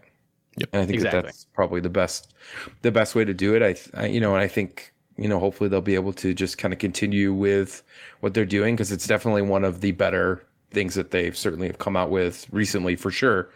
But yeah, I think it's good that they're at the point where they could do the teaser, at least too, which is nice. Yeah, I know they started filming, I think, in November, so they definitely had some stuff to show. That's good. The fact that they've so many times said we're taking the time, and like timelines are not a thing, and it's like when this is ready, that if nothing else has eased a lot of my concern for a lot of these projects, and that they're willing to come out publicly and say, no, we're not going to rush this compared to what they've done in the past, is like, okay, thank you. Fingers crossed, while I say this, it seems like and sounds like it's possible that Lucasfilm has learned its lesson from trying to emulate Marvel. I'm keeping both of my fingers crossed while I'm not going to uncross them until I'm done saying this. Seemingly might have learned its lesson from trying to do multiple films a year, from trying to do too much, from trying to rush things. Like, they fired Colin Trevorrow from Episode 9 and replaced J.J. Abrams and did not change the release date of Episode 9. They probably could have given J.J. a little bit more time to make that script right, but whatever. Somewhat and, they should have delayed Solo after they fired the 2 directors from that. After they had made 80% of that movie, they didn't. Hopefully they're like, wait, we're pushing the pause button, and it's been a pause on theatrical since 2019. So hopefully this is why they're taking their time, and they're coming out right and saying, we are taking our time to make this right. I think that's very smart. I agree with you, Steve, for sure. Something that does seem to be also taking its time, because I feel like this is another thing we keep hearing about, and we don't have a release date yet. We don't have too much, is the show Skeleton Crew, although it's supposed to come out this year. Is that still supposed to come out this year? Did they say that? 2023. Still. 2023. For a show coming out this year, I feel like we still haven't heard that much about it. Well, apparently people at Celebration saw a lot more than we did. Yes. There was footage from this released, again, in the room, not publicly released. To remind, this is something we've heard about it before, but Kathleen Kennedy talked about it, how they approach the series, similar to how they approach like 80s Amblin movies like E.T. or, I don't know, Close Encounters. Like, it's she said, quote, Skeleton Crew may star kids, but it's not just for kids. Stars Jude Law and a ensemble of children. They somehow get involved in a adventure across the galaxy, and because it's kids related, they're kind of making it, or trying to focus on it like it's a Spielberg movie from the 80s or whatever, which I think is great. I think that's a tone that can fit Star Wars very well. So I'll be interested to see what they do with it. Jude Law was there with the rest of the cast, and he gave this quote that I love hearing quotes from people that are clearly really excited to be joining the Star Wars universe. And he said, I was like 6 years old when this galaxy gripped me. I've been in preparation ever since. And now he gets to be a Jedi. Yeah. And now I don't know if you saw that was confirmed. Oh, he is a Jedi. Word leaked that in the trailers or the screeners that they showed, he is a Force user. Oh, okay. Yep. Cool. Okay. I was hoping it was just going to be like E.T. style. We were never going to see his upper half. It was just going to be just his voice, and like it was just the kids, But okay, I didn't hear that. But that's cool. He doesn't have a lightsaber, but his finger lights up. That's what he uses. Yeah. So no release date yet. They said episodes are going to be directed by showrunner and co-creator John Watts from the Spider-Man Marvel movies. Yep. David Lowery, who's an incredible director, a Green Knight, other things like that. Jake Schreier, who I think is directing Thunderbolts for Marvel, and also the Daniels, who directed and just won Best Directing duo for Everything Everywhere All at Once. So pretty great cast of directors. What's that? I finally saw that this week. Oh yeah, that's right. You told me you did. So do we have any thoughts on Skeleton Crew? I feel like I don't know enough about it. I mean, I'm excited just because it's more Star Wars. Yeah, Because I haven't I'm seen kinda in anything, that it's boat. hard to like really say anything about it. But I I'm think- pumped. I'm excited that Jude Law is excited. If I hear a quote Right. like that, when it's just like, yeah, I said like Star Wars. It's like I think it was Richard Grant who has that role in Rise of Skywalker. He Yep. was like, I remember he posted like a video about his first day on set, and he was like giddy with excitement. He was like, I couldn't believe that I was wearing an Imperial. Right, He's and like, I this couldn't- I is just couldn't Richard believe it. Grant of all people. Yeah, exactly. I like when I see actors like that, they're like, hell yeah, Yeah. I'm in MF and Star Wars. Like it's like it makes me excited Yep. for that project because they're passionate about it. So I don't know. That's all I can think about this because I haven't seen anything, or I feel like they haven't told us really anything about it. It hasn't been like photos or anything. There's No, there's not been much. There's basically been Jude Law, and then they confirmed that Tunde Adebimpe and Kerry Condon are in it, and that's it. Okay. Tunde Adebimpe, you'd know him if you saw him from parts in like Homecoming and a couple other things. He's also the vocalist for TV on the Radio. Oh, okay. Yeah. Oh, cool. So, and then Kerry Condon's been in everything under the sun. Best Supporting nominated for something. That name is really familiar, Kerry Condon. Yeah. What was it? Oh, she's been nominated for everything, it seems. She was in Banshees of Inisherin. You'd recognize her. Oh, okay. Yep. Is she the sister? Yeah. Oh, damn. Yeah, she's great. Mhm. Amazing. Okay. Well, now I'm really excited for this show. There we go. Now we're ready to rock. Yes. We also got a brief, no details announcement that there's going to be a second season of Tales of the Jedi, the animated series of shorts. It's only like 6 episodes. Half of them are about Ahsoka, half of them are about Count Dooku. That's all we got. There's going to be another season. Guys, if you could pick another 2 Jedi for this to focus on, who would you pick? I'm gonna say Count Dooku. More Dooku. I mean, his to me the what they did with the episodes, especially the episode. Now I can't remember the planet. I had it in my head a minute ago, where he and Qui-Gon are on the planet, and the level of the intense, like the corruption, kind of anger. I think they did a good job, and you could leave it in theory. I just love this idea, that one, and then also when he and Mace Windu go to deal with this, and you just see this slow corruption. And I know they jumped it because it was just the one season, but in terms of the time, Right? Yeah. Flesh I that think out a it little. really fleshes him out as a character. Yeah. I agree. It did. You don't get from just watching the prequels, and I think it's a really cool. It was really good to see kind of that perspective of like, because if you just watch the prequels, you would be like, hey, he's just this fallen guy because reasons. Yeah. And here you get like he was just dealing with it. I mean, in terms of who I would want, I mean Mace Windu might be an interesting one, depending on when that is. If you did his like apprentice time period, and then I mean, Windu too. I guess do with Windu. You could do like him figuring out how to master Vapad too, with the leaning that close to the dark side, and like knowing how to stay on that knife's edge type thing. Like that'd be an interesting Quinlan episode. Vos would be another fun one. So Quinlan was going to be it was going to be Quinlan and Plo Koon from me. Plo Koon. Wow. Yep. There you go. So Nice. Those have always been 2. Quinlan Vos and Plo Koon have always been 2 that have set very, very close to my heart from all the between the expanded universe and like Clone Wars and how they flesh them out. And Yeah. Kiadi would be a good one too. oh, Ki-Adi-Mundi would be. Yeah. I was also thinking Mace Windu just because I feel like I don't know anything about his origins. Like, I mean, Right. I haven't read anything, so I don't know if it's out there, but like, I don't know anything about him as like a young apprentice or Jedi or anything. And he seems like his whole be a lot backstory there. is just somebody showing up at his house and saying, we got to get this motherfucking kid to the motherfucking temple. Yeah. That's it. Amazing.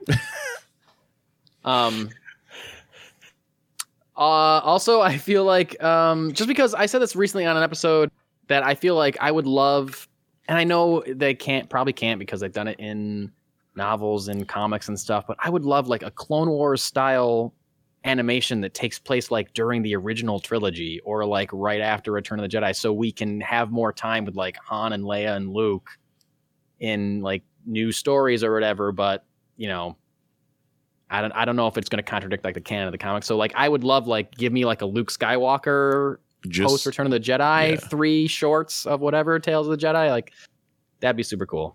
What about him training Leia? Because we get that like little bit in the sequel. We do, but you can do the animation because you don't have to worry about them, and you pop in, you know, Leia as the character getting trained by Luke. Yes, that'd be great. Expand on that little flashback. That would be really cool. Or just Leia. Yeah. Just like, you know, or same thing, but from her perspective. You know, like maybe like her deciding maybe I don't want to do this. You know, maybe I just want to be a general. Well, and there's already the precedent for any of the voice actors not, you know, doesn't have to be the folks that you know, played them. I mean, we saw for like they had the Clone Wars panel, and I think I texted you, Mike, that at one point I was watching the Clone Wars panel, and Matt Lanter and not D. Bradley Baker, oh god, Taylor. I know who you're trying to say. Yeah, Obi-Wan's voice. Taylor Lautner. No, not Lautner. James Arnold Taylor. The two of them were the two of them were going back and forth with like in character and on the stage, and it's just sitting like you're just sitting there like I'm watching these two. That's not the right faces, but those are the right voices. Yeah, it was like, and it hit like that's funny. A good voice actor could very easily replicate Hamill or Carrie Fisher. Well, absolutely. Like we said, like Steve, you and I have talked about in the past. Like I'm playing the new Lego Star Wars video game, and the voice actors in that game are excellent and sound so much like Harrison Ford and Mark Hamill and Carrie Fisher. Like, get them to do anything. It's great. Now I can't see Harrison Ford in anything but Shrinking, though. So I don't know if you've seen that, but go watch it if you haven't. Still haven't, but you've been singing its praises a long time. It's hilarious. But speaking of Obi-Wan Kenobi, we got an update on that series as well. Kathleen Kennedy said currently there's no plans for season 2. However, she said it's not in. Tom's very happy that there's no season 2. Apparently not a fan of the Obi-Wan Kenobi show. I loved it. No, I loved it. Okay. I loved it. Yeah. You just don't want more. I'm sorry. I'll let you finish, and then sorry, I didn't mean to get so. Oh no, that's okay. No, I was interested. To me, it's. So we end with he's with Qui-Gon, and he's going to go train with Qui-Gon. In my head canon, he's going to go train with Qui-Gon. Yeah, that's all you need. If you want to make a TV show about that, okay. But I don't know how they're. I guess I just don't. Because I love Obi-Wan. He's like one of my favorite characters. I was initially worried when they came out with season 1. I was worried what they were going to do with him supposing to be in hiding and him, you know, like how that was going to work. And then with the way they ended it, I was like, oh, great. He's going to go train with Qui-Gon. And I guess my thought is I would love to see that, but I don't know if that's a TV show. That might be a Tales of the Jedi series. It might be a Tales of the Jedi. It might be a comic book. Right. It might be a novel. Yeah. It's hard for me to see how there would be something that would, because like if you introduce another, there's no other bad guy in my head, right? That's going to threaten that. Because I mean, you see, if it's like Jawas or Tusken Raiders, like Obi-Wan should smoke them. Like there shouldn't be any. Right? Yeah. Get out of here. And it's like Vader can't discover him there. Maul is gone. I just don't know who else would be.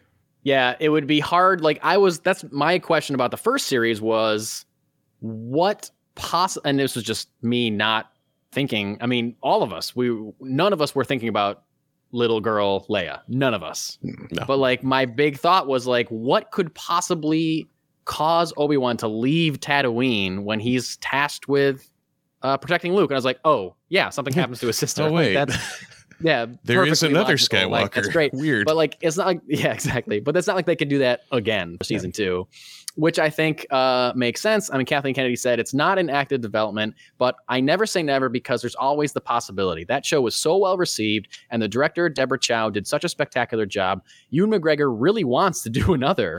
everyone's all hands on deck with what we're doing right now, as you can see by what we showed everybody.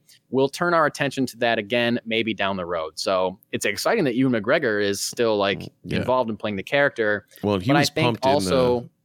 He was on the Obi-Wan panel, and he actively was like, "Yeah, if they want to do more, I'm all in." Like literally, flat out was energized. It. He was like, and I don't want my perspective to be like I don't want it. Like I just like I'm with you. I love it. But you know what I'm saying, though, right? I just want to make sure I'm going across. Like I don't want them to come up. Like I just don't know how they're going to come up with somebody that's going to be threatening enough to Obi-Wan. We've already shown that it can't be the Inquisitors. Like absolutely, that's not going to do it. Vader can't find him, like you said, Mike. You can't go back to. You can't do Leia again, right? And I don't see anybody else he's going to like. Like, I mean, you're going to do Yoda? Like, no, like that would be weird. Like, Yoda doesn't need Obi-Wan's help. Yeah, if he's just chilling on Dagobah. Like, it seems like what we were talking about earlier about how like they've said multiple times we're taking our time, we're making sure we're doing this right. Like, I think this response is like, it's not an active development, but maybe if we have a good idea for it later, it will be an active development. Like, it's not like they're not rushing it just because like, okay, we have a hit on our hands. Yep. We got to make a sequel to this right now, which they've seemingly been guilty of in the past, like rushing things. So I'm fine. Like, as long as Ewan McGregor's enthusiasm doesn't diminish between, whenever they do have that idea, then great. I would much rather them wait. What would you guys think of, not to derail us when we're getting close to the end and we're just really going way longer than I ever thought. But what would you guys think if Ewan McGregor showed up as a Force ghost in the new Jedi Order series as Rey, like to coach Rey?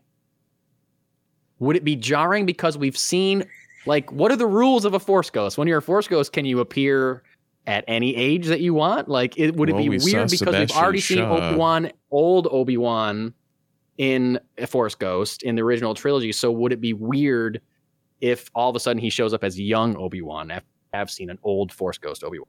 Sebastian Shaw magically turned into well, no. Hayden Christensen. Only one of those is canon, my friend. Only one of those is canon. Yeah, the original one. I hate it. I know. Steve, I hate it just as much as you, but I'm saying only one of those is canon. What would you think if Ewan McGregor showed up and not instead of Alec Guinness? Would you accept that? It's a tough question. Yeah, it's tough. It's tough because we love Ewan McGregor, but it wouldn't up and be weird. Like, I mean, in episode 7, when Rey touches the lightsaber, when it says, "Don't be afraid. These are your first steps." I mean, it's mostly Ewan. Yep. And I think I'm trying to think back to like when I heard that, like I accepted the voice being Ewan McGregor. Right. Yeah. Obviously, with the sprinkling of Alec McGuinness in there. Alec Guinness in there, but it's. I think it would be different if we saw his face. Though it would be different for some reason. Like, why are we okay with the voice, but we wouldn't be okay with the face? I don't know. I don't think it would be weird for me. It would be hard for me to because I can even get over the Return of the Jedi switch. Yes. To Hayden because of the fact that not that Luke has seen his father as that, but that Obi-Wan and Yoda have seen as that. So I was able to get over it going like, okay, that's how he is viewed by them.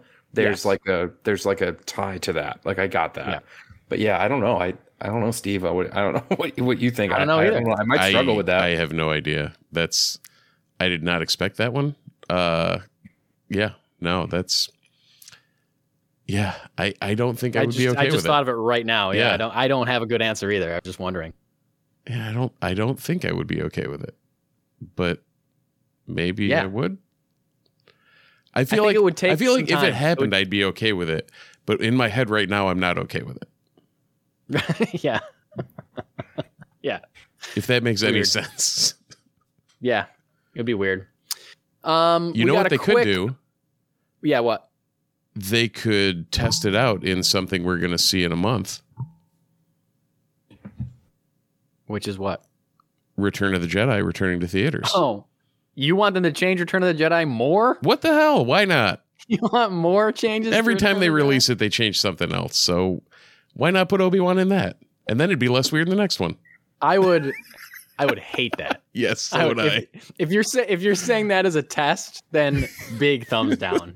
Big thumbs down for me. I do not want them to edit out Alec Guinness at the end of Return of the Jedi for Ewan McGregor. Please don't do that. Yeah. George, we know you're listening, George. We don't want you to do that. Don't take this as a The super special edition of Return of the Jedi. Specialer edition. Yeah.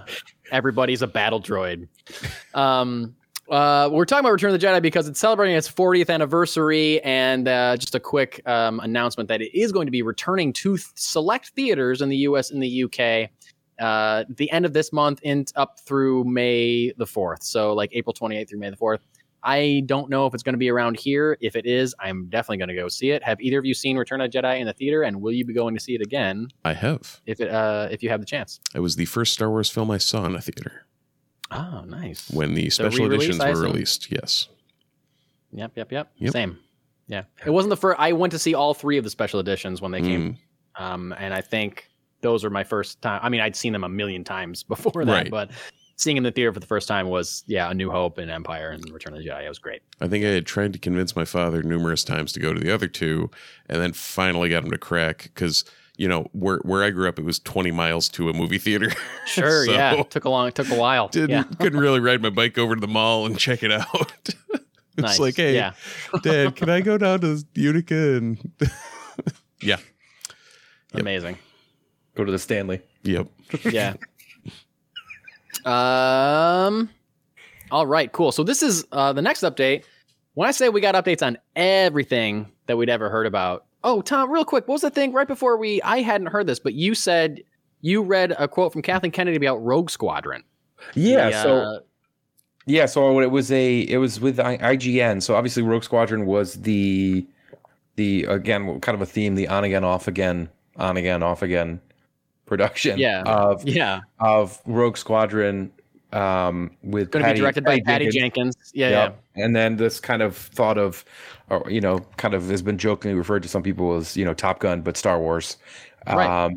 And so she was speaking to IGN, and she had said that Rogue Squadron, that's definitely something we still talk about, whether it's a movie or whether it ends up being in the series space. That's definitely something. That's very interesting. So that makes me think, is it coming back? I mean, that makes me also go, well, is it Patty? I mean, maybe it's not Patty Jenkins anymore, especially if you're talking about it as a series. Yep. I mean, Steve, I know I was telling Steve and I were joking. I was I'm still listening to the audiobooks for like the millionth time of the Rogue Squadron series, which was 7. It was just Rogue Squadron was 7, and then they went with Wraith Squadron, which was kind of a playoff of that. It was another 7 books. I think the original was 4. It was what? Yeah, Rogue Squadron, Krytos, right. Back to War, and something else. But either way, it was like 4. I think it was like 4 and 4 or something like that.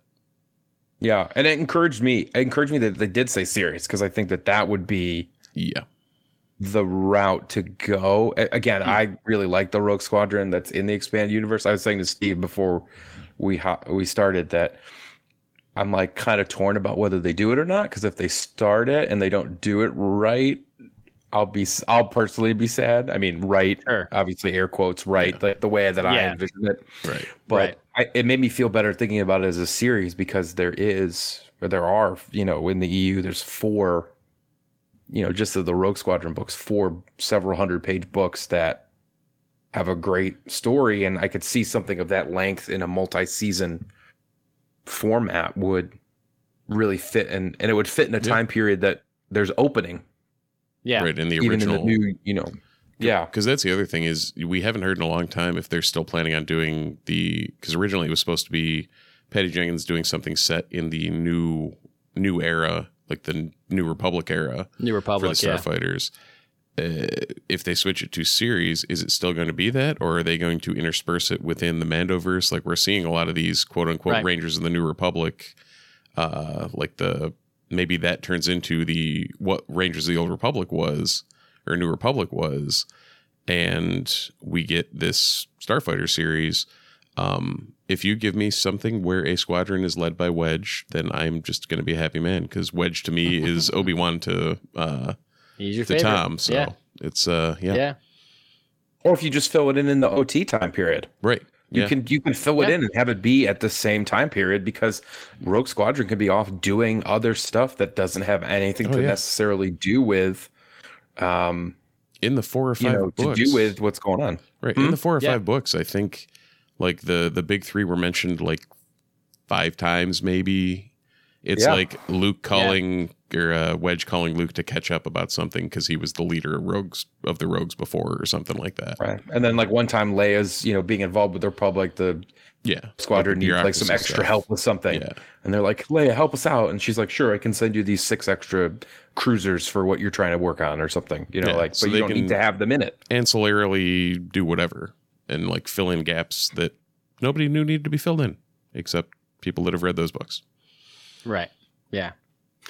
Well, cool. Yeah. So yeah, I guess we did get an update on Rogue Squadron. I hadn't heard that until Tom mentioned it before we started recording. So I just thought it was cool that like this weekend we got an update on pretty much everything we'd ever heard rumored in the last 5 years, including a thing that they straight up announced with a logo 2 years ago, 3 years ago. A Lando series, ladies and gentlemen, days and gays, a Lando series, which they announced a couple years ago. Haven't heard a thing about it. This didn't even come out of Star Wars Celebration. Someone just happened to ask Donald Glover about it this weekend. I don't know if it was in response to Star Wars Celebration. He was given an interview with GQ magazine, and he said the following: I would love to play Lando again. And right there, that's a big, I feel like I was assuming that the reason we hadn't heard anything about the Lando series is that Donald Glover didn't want to come back as Lando again, because he's a very talented, very busy guy who's got a lot of stuff going on. And that line is not because like this is Donald Glover. That line isn't because I need a paycheck. Like people are throwing money at Donald Glover right now, and he's coming out saying he'd love to play Lando again.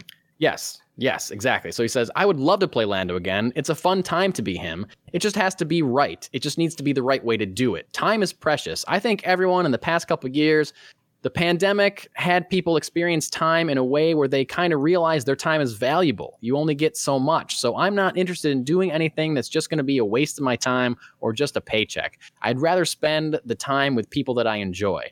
So it just has to be the right thing, which I think it could be. I mean, Lando is definitely somebody I'd like to hang out with. So yeah, I mean, we're talking about it. That's as much as I can say without Kathleen Kennedy hunting me down. End quote.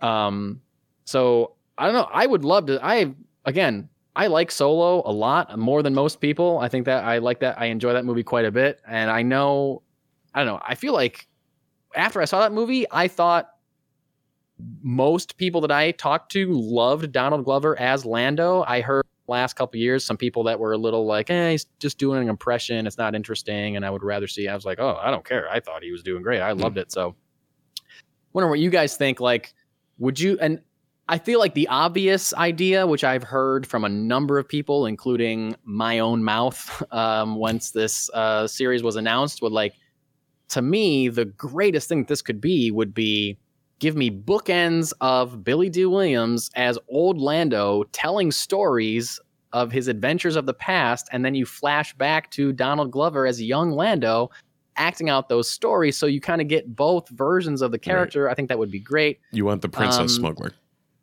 Yeah, I want the Princess Bride, but with Lando. Exactly. Yeah. So, like, what do you guys think? Like, are you interested in a Lando series? Are you interested in Donald Glover? Or are you just like, whatever, we'll wait and see? I mean, there's so much in the Star Wars universe that's like that. So much. As we've been talking about for however long we've been talking. I would like to see Lando. It's not like as high of a priority as some of the other stuff we've talked about.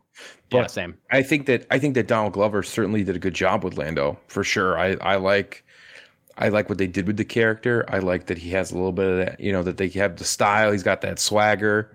Yeah. Which is kind of what you expect. Lando, I like that he in Solo is more experienced He's got the higher reputation. He's got the people know him. Which kind of makes sense for the way that character should be. And I think it would be cool. Yeah, I think I had never thought about it in the idea the way that you had outlined it with Billy D kind of telling stories and we flash. It'd be back. so cool. Great. It'd be so I think cool. it's so great. Yeah. Or you just talk about him, or whether that's a kind of an entree into the underworld, smuggling, bounty hunter world, and he's kind of that, walks both worlds kind of thing. That would be kind of cool. But yeah, you can go a lot of places with it. I think. Yeah, because like you said, he can kind of walk in a few different worlds. Steve, what do you think?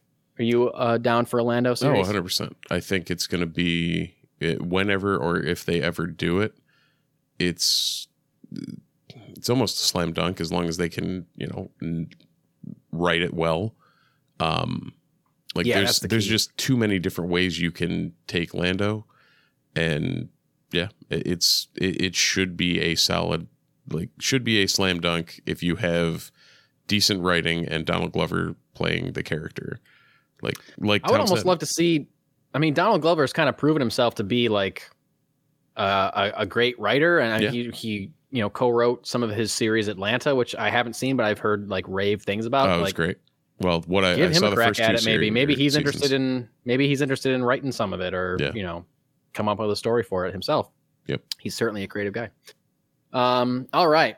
Last bit of business in this overlong, overstuffed, but super exciting and super fun Star Wars podcast. Closing it out with a bang, we got a full trailer for the Ahsoka series, which is coming out this June, is what I said. It's the one bit of information I didn't write in my notes. This summer. It's coming out this summer. August? June?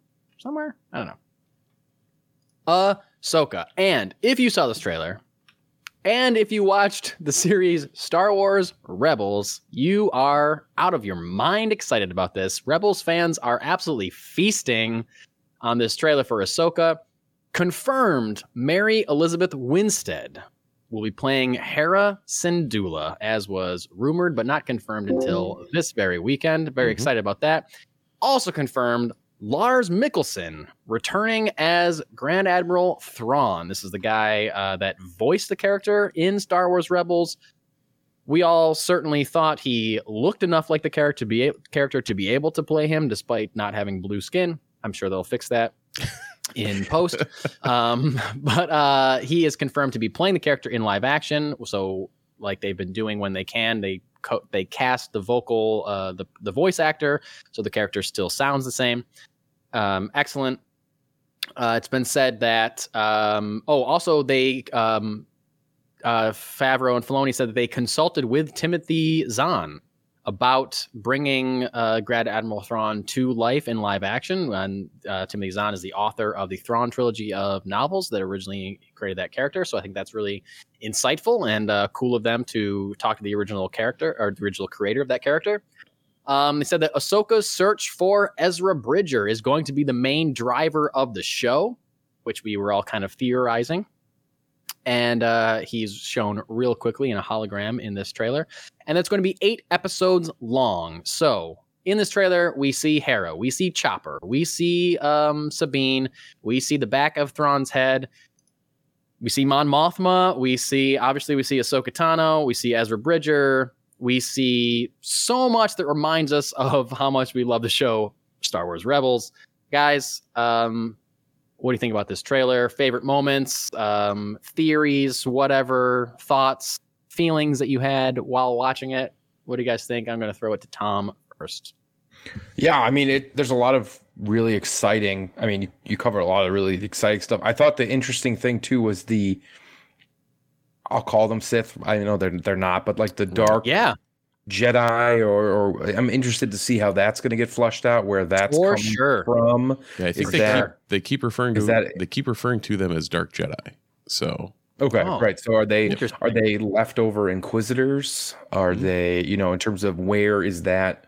That would certainly tie in with Rebels, or if that's where we're going, is that they're leftover Inquisitors. One thing I thought along those lines, Tom, instead of Inquisitors, is it a lost Jedi and Padawan combo from Order 66 that were effectively abandoned and turned.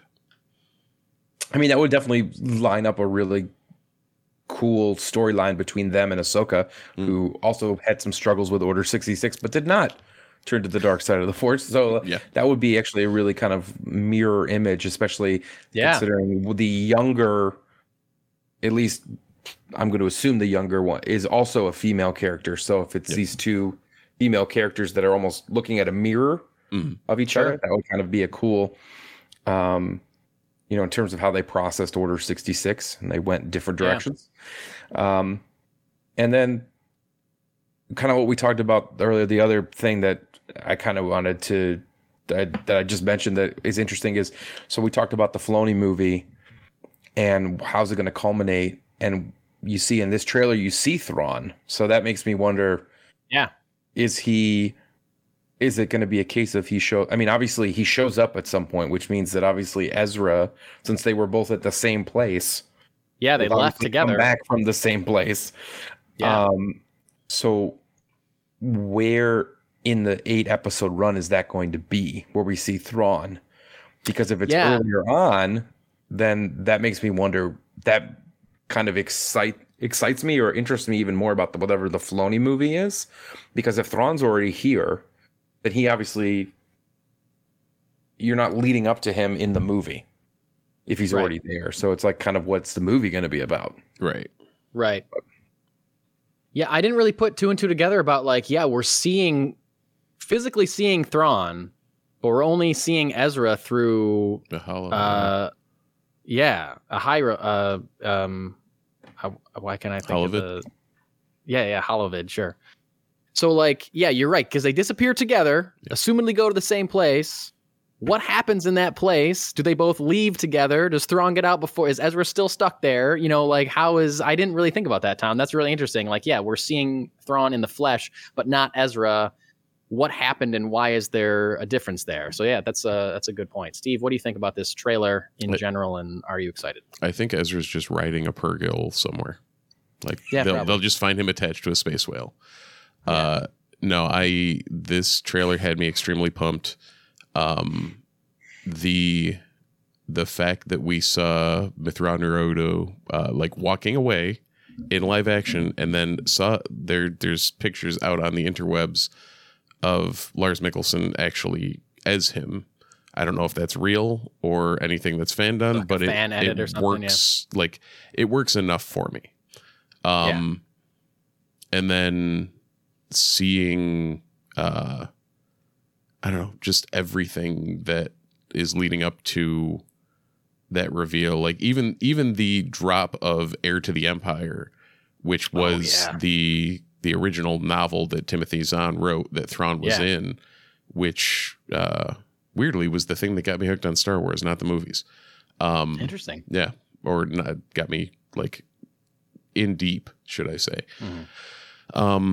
But yeah, I mean, the interplay between the Rebels characters and the live action folks that we had seen is going to be great. Natasha Liu Bordizzo seems to be embracing Sabine pretty. She looks great as Sabine. She's got the hair, oh man, looks so great. Very excited. Apparently in the, again, one of those things that leaked from Celebration, in the longer cut they saw, there is a shot of her donning the helmet and having the pixie cut. So, wow.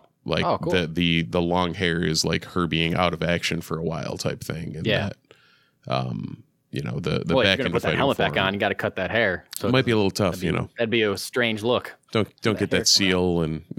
Yeah, exactly. So don't get that seal. Yeah.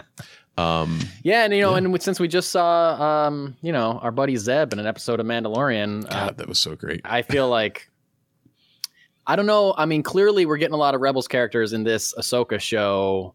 It would be kind of great if they all showed up in a theatrical film. If we got if I would love the Filoni movie to just be Star Wars Rebels meets The Mandalorian, and that's just what the movie, Star Wars Rebels, but the new member of their crew is Din and Grogu. That would just be amazing. Grogu fills in for Kanan. We're good to go. Yeah. Oh, that'd be great. Or does Kanan come back as a ghost?